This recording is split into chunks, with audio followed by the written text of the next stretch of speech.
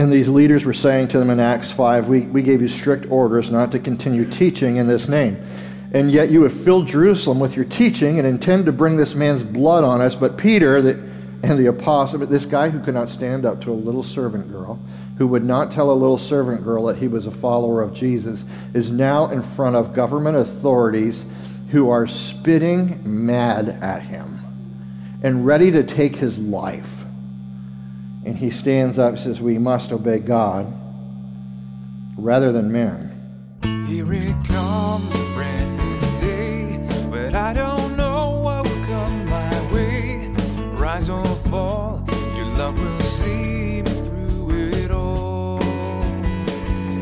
New opportunity and challenge like your word directs me to what's right and spurs me on right through the fight with the promise of new life. Your word, oh God, your word to me, making me all that I need to be. Your word, oh God, means the world to me, the world to me.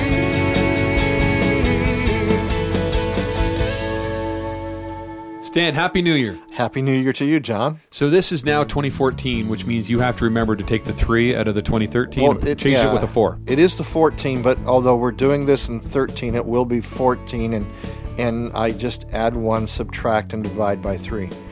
Okay. That sounds highly confusing, but we'll go with it. So we're going through a series right now, and we literally go right from Romans chapter 1, verse 1, right to the end of Romans. Yes. And the message, the overall kind of theme that we have is the gospel of Jesus Christ, and I'm not ashamed of the gospel is the tagline to it. Right. So in this particular message, we're going through Romans chapter 13 right now. Right.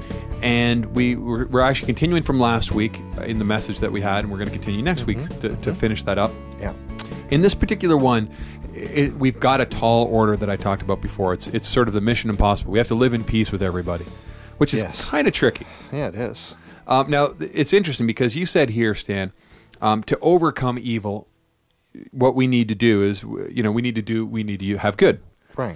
And it's interesting because when I was looking through the ways of overcoming evil that you have in here, a lot of it has to do with requiring us to do something, requiring us to do something, requiring us to quit keeping score, to trust in God with the timing, to trust the injustices to God. A lot of it has to do with our heart on how this is going to happen. Can you talk about that a little bit?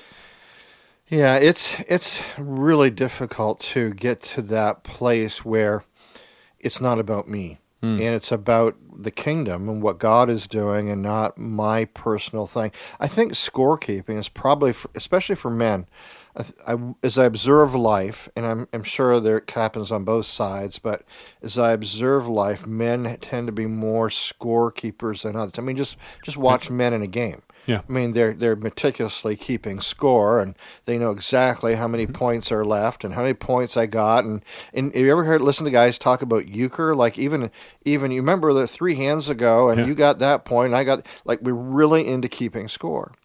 And I tell a story in this message about a man that I worked for, and he kept score.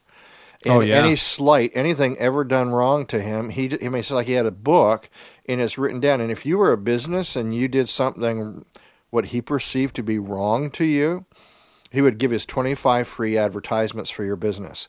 And they were advertisements you really did not want given for you. Yep. That's how many of us are. We keep score. We keep score of who did what to us. We retell the story. We embellish it. We make our side look, as clear as a driven snow. Yep. And you got to let that go. You got to put that aside and say, what is the important thing here is the kingdom. I love, there's another quote that's, much is accomplished when no one cares who gets the credit for it. Nice. And I think that's really the prime directive of the church, because God is the one to whom all glory should go. So, quit keeping score. Understand the end game. It's not about my little thing right now. It's not about the thing that I am being frustrated by or inconvenienced by. The greater glory, the greater good is that God wants to affect the world introduce Jesus to a lost and dying world, that men and women would have changed lives. And if I can get the end game, have you ever played? Especially, I've done this with younger, about probably age 10 or 12. They're always changing the rules of the game to kind of fit where they're at in the game and what's going to benefit them most. If I can get the end game, if I can understand where is life going, is really life about what I own? Is it about the things I've accumulated? Is it about the job I have? Is it about so many Christians are so centered on finances and gaining financial independence and a financial future. It's like you'd think everything was tied up in me providing for myself, and where Scripture is very clear, it's God who provides for you. It's God who gives you your job, your breath, your wisdom, the intelligence you have. Everything comes from Him. And the end game is not to accumulate things so that I won't go without when I retire. The end game is the glory of God, the kingdom, and His will being done here on this earth. Yeah, God's shoulders are really big and really strong to take everything that we've got. Yeah. You know, one part I like you had right at the end here too was, you know, and again we're talking when we say evil, really what we're talking about is offenses that are done to us by other people in this particular type of case. So, you know, with those offenses, if we can get past them, we can give them to God, which is hard. It is a difficult thing to do sometimes. But if we can get past that, and we can, what you said here at the end, which I really like, is love is the common denominator with both believers and unbelievers. If we can get to that point of having the initial common denominator and realizing that both people are probably coming from that, even though they have different views and opinions on it, it's a great place to start from. I mean, Rebecca and I had this conversation the other day. We're going to draw our sound engineer in, but we had this conversation, and there was a response, and it's like, you know, why are they like this? Why are they doing this? Well, this shouldn't happen. And it's like they're being who they are. This is who you are without Jesus. This is who you are without God's Spirit in you working. This is who you are when you don't know the end. They are behaving and acting exactly how we should expect them. That's the expected world's way of responding. Why get cranked at somebody for responding that way? We should be more into understanding, okay, here's what's going on. How can I respond back? How can, instead of throwing gasoline on the fire, how can I bring the fire down? Yeah. Really, end game is, like you said, is to be able to show them love and forgiveness that we've been shown from God. Well, let's get going in the message, and then at the end we'll wrap things up.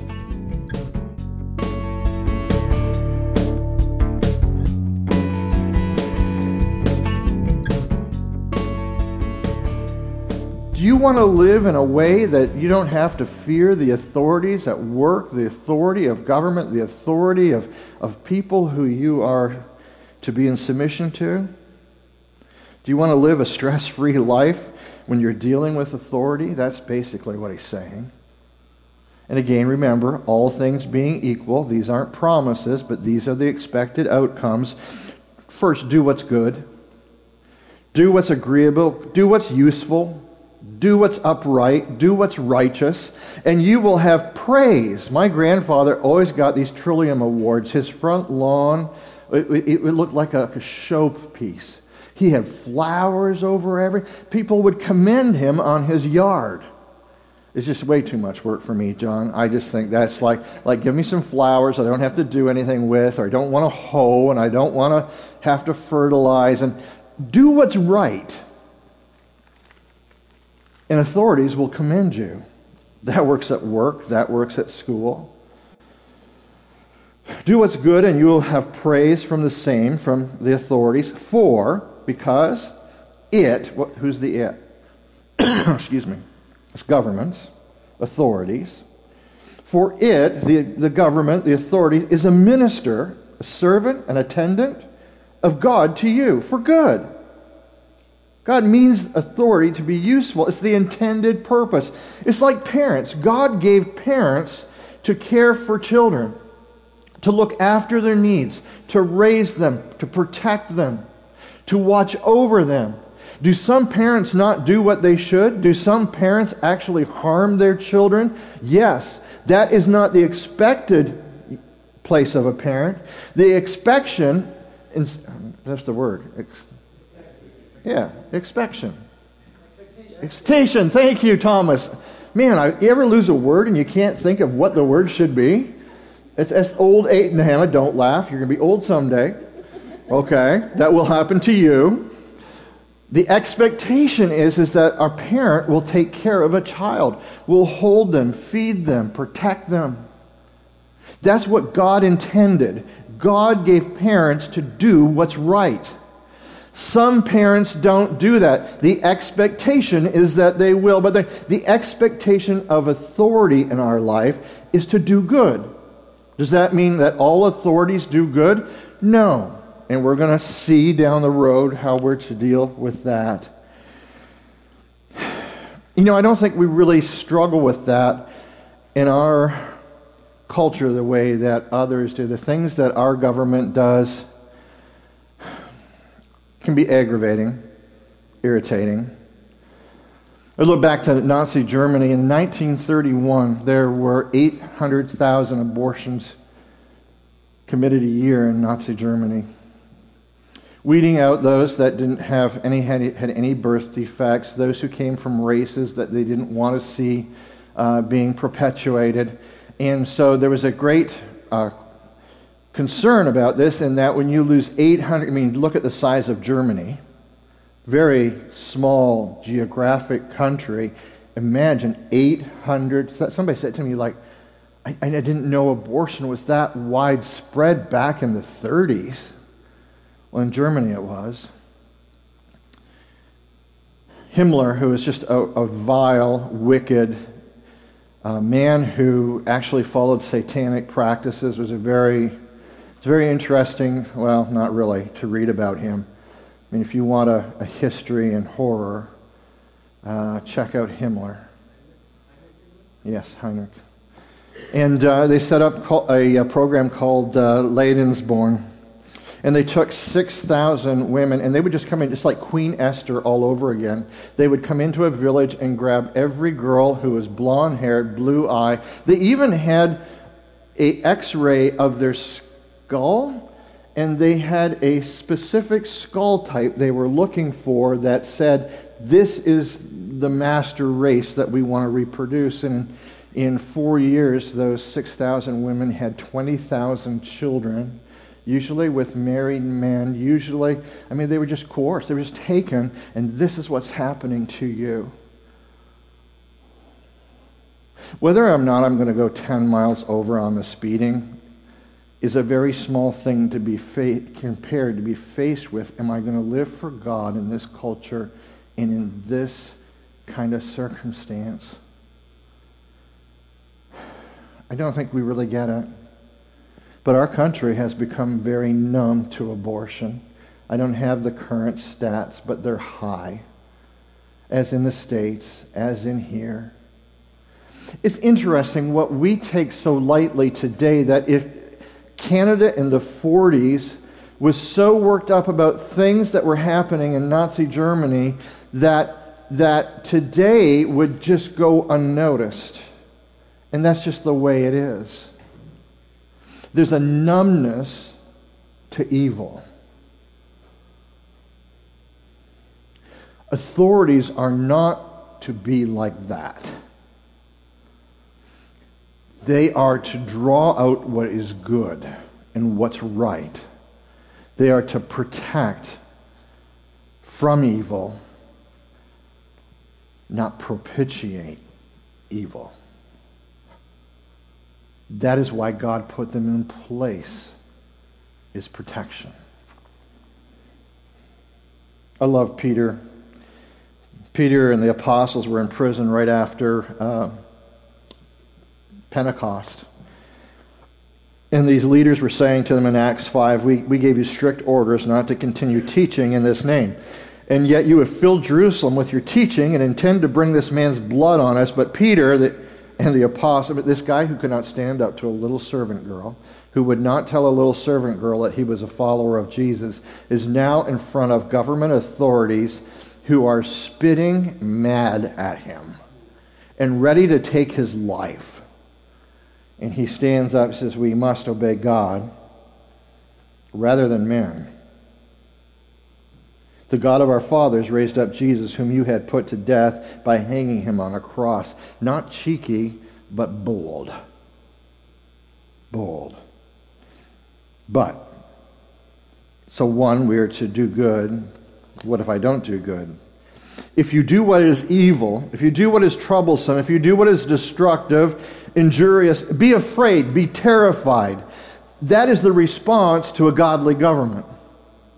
You do evil, you should have a bit of fear running through your because it, the government, the authority, does not bear the sword, the idea of being armed to do what's right, does not bear the sword for nothing, without a purpose. There's a purpose. There's a reason governments are there. There's a reason authorities are there. The reason is to protect.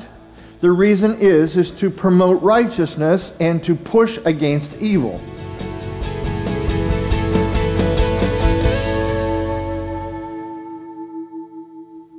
Hi, I'm Stan, your teacher at A Word with God. I hope you've been enjoying our series in the book of Romans, and if it's kind of piqued your interest about becoming a follower of Jesus, or maybe you're just interested in checking out church another time, we would invite you to join us at Evangel Community Church in Kitchener, Ontario. John, why don't you tell folks how to find us? Yeah, we're at 112 Spadina Road West here in Kitchener, and we have 2 services on Sunday, one at 9 and one at 11:15. Love to see you come out for that.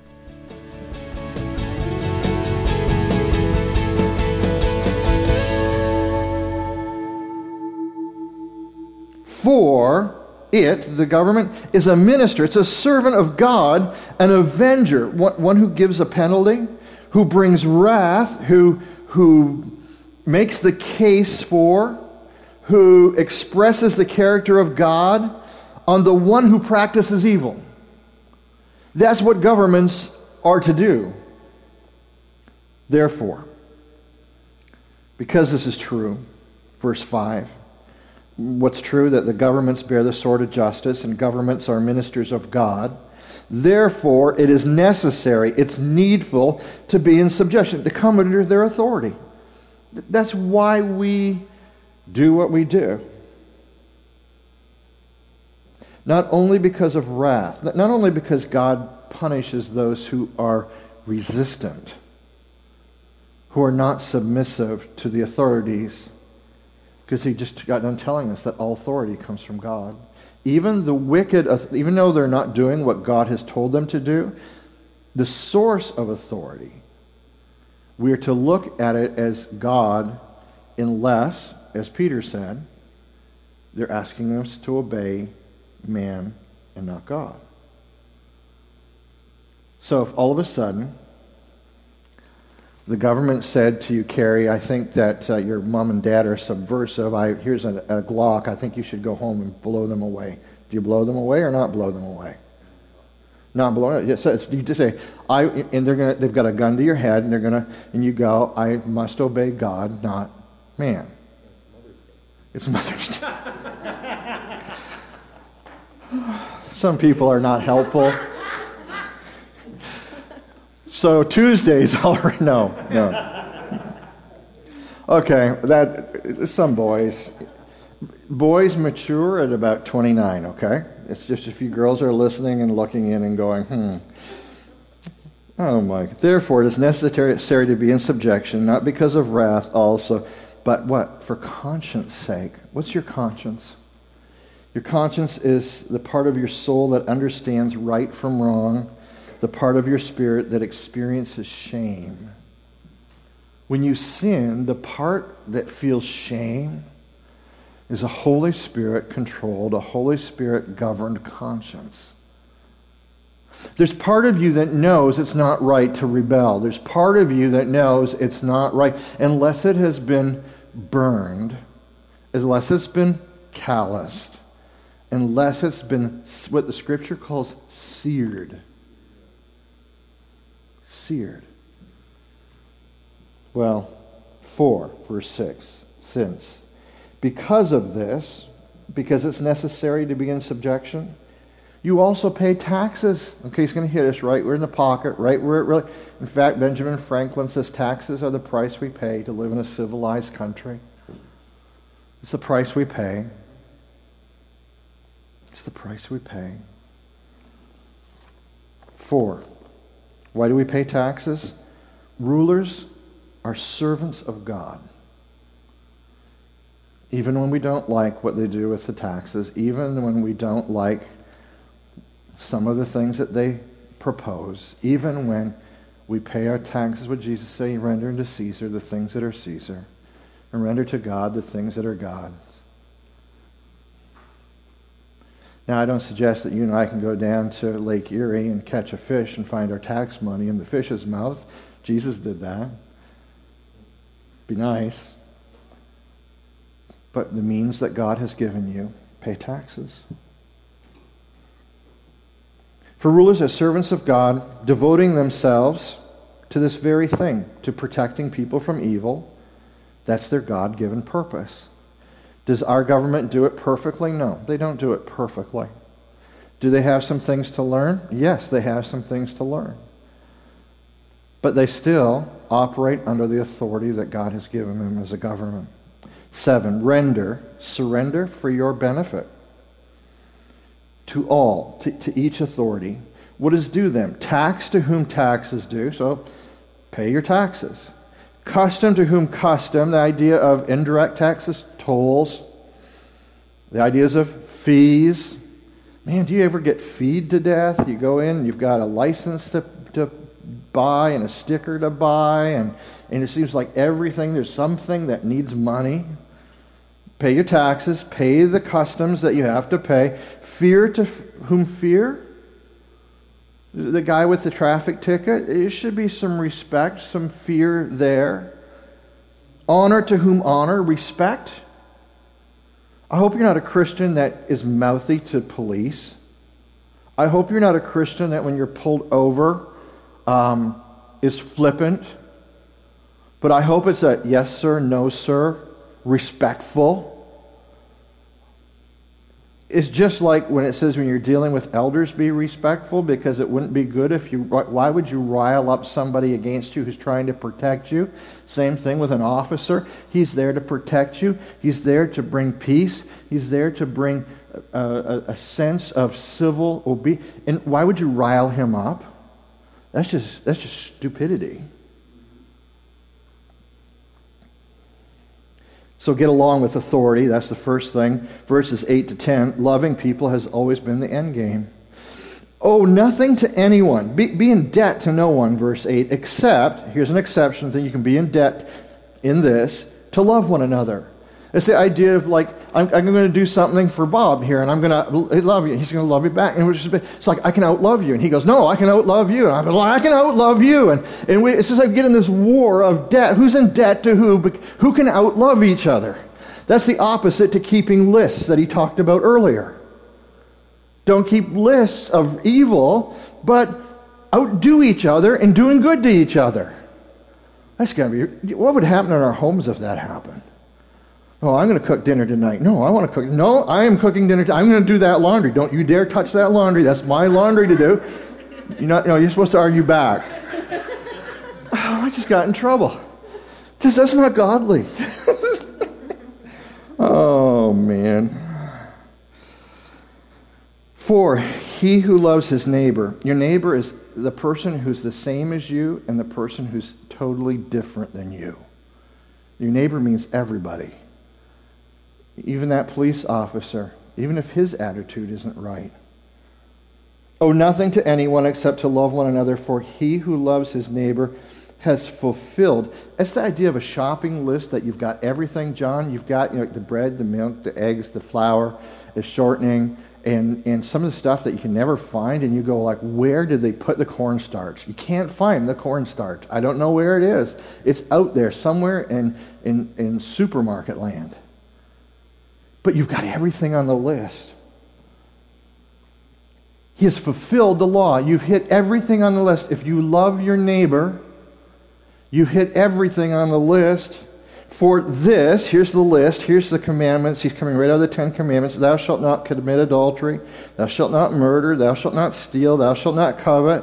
And if there's any other commandment, if there's anything missed here of the 613 laws in the Old Testament, if you can think of any other way you should be loving that's not covered here, include that in on the list. It's summed up in this saying. It's kind of right out of Leviticus 19:18 here.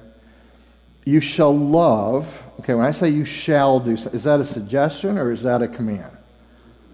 Okay, if your father says, you shall be home by 10, be home by 10. You shall love your neighbor, the person who's different from you, the person who's your best friend and the most like you, as yourself, as you would love yourself, as you would take care of yourself, as you would want to be treated.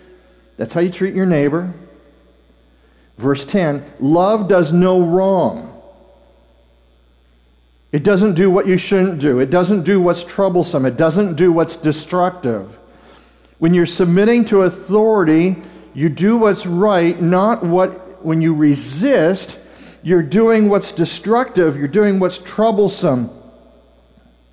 Love does no wrong to a neighbor. Therefore, because this is true, love is the fulfillment of the law. And we've been in this, we've used this before. That word, Anna, is like if I have a boat and I have a list of all the cargo that's supposed to be on what's called a manifest. And everything, every container, every box, every cow, sheep, goat, pig, every person, if the manifest is full, everything that's on that list, everything that said, when it means they said the boat was fulfilled. The boat had its capacity of everything that was supposed to be on there. Therefore, love is the fulfillment, the capacity of the law. Well, everyone, thanks for joining us this evening. And again, we're going to continue going through this message, the final part of this particular message we're going through, and continuing going through our series of the Gospel of Jesus Christ next week. We'd invite you to come out for that. And remember, don't end your day without a word with God. Here it comes, a brand new day, but I don't know what will come my way. Rise or fall, your love will see me through it all. Opportunity and challenge like your word directs me to what's right and spurs me on right through the fight with the promise of new life.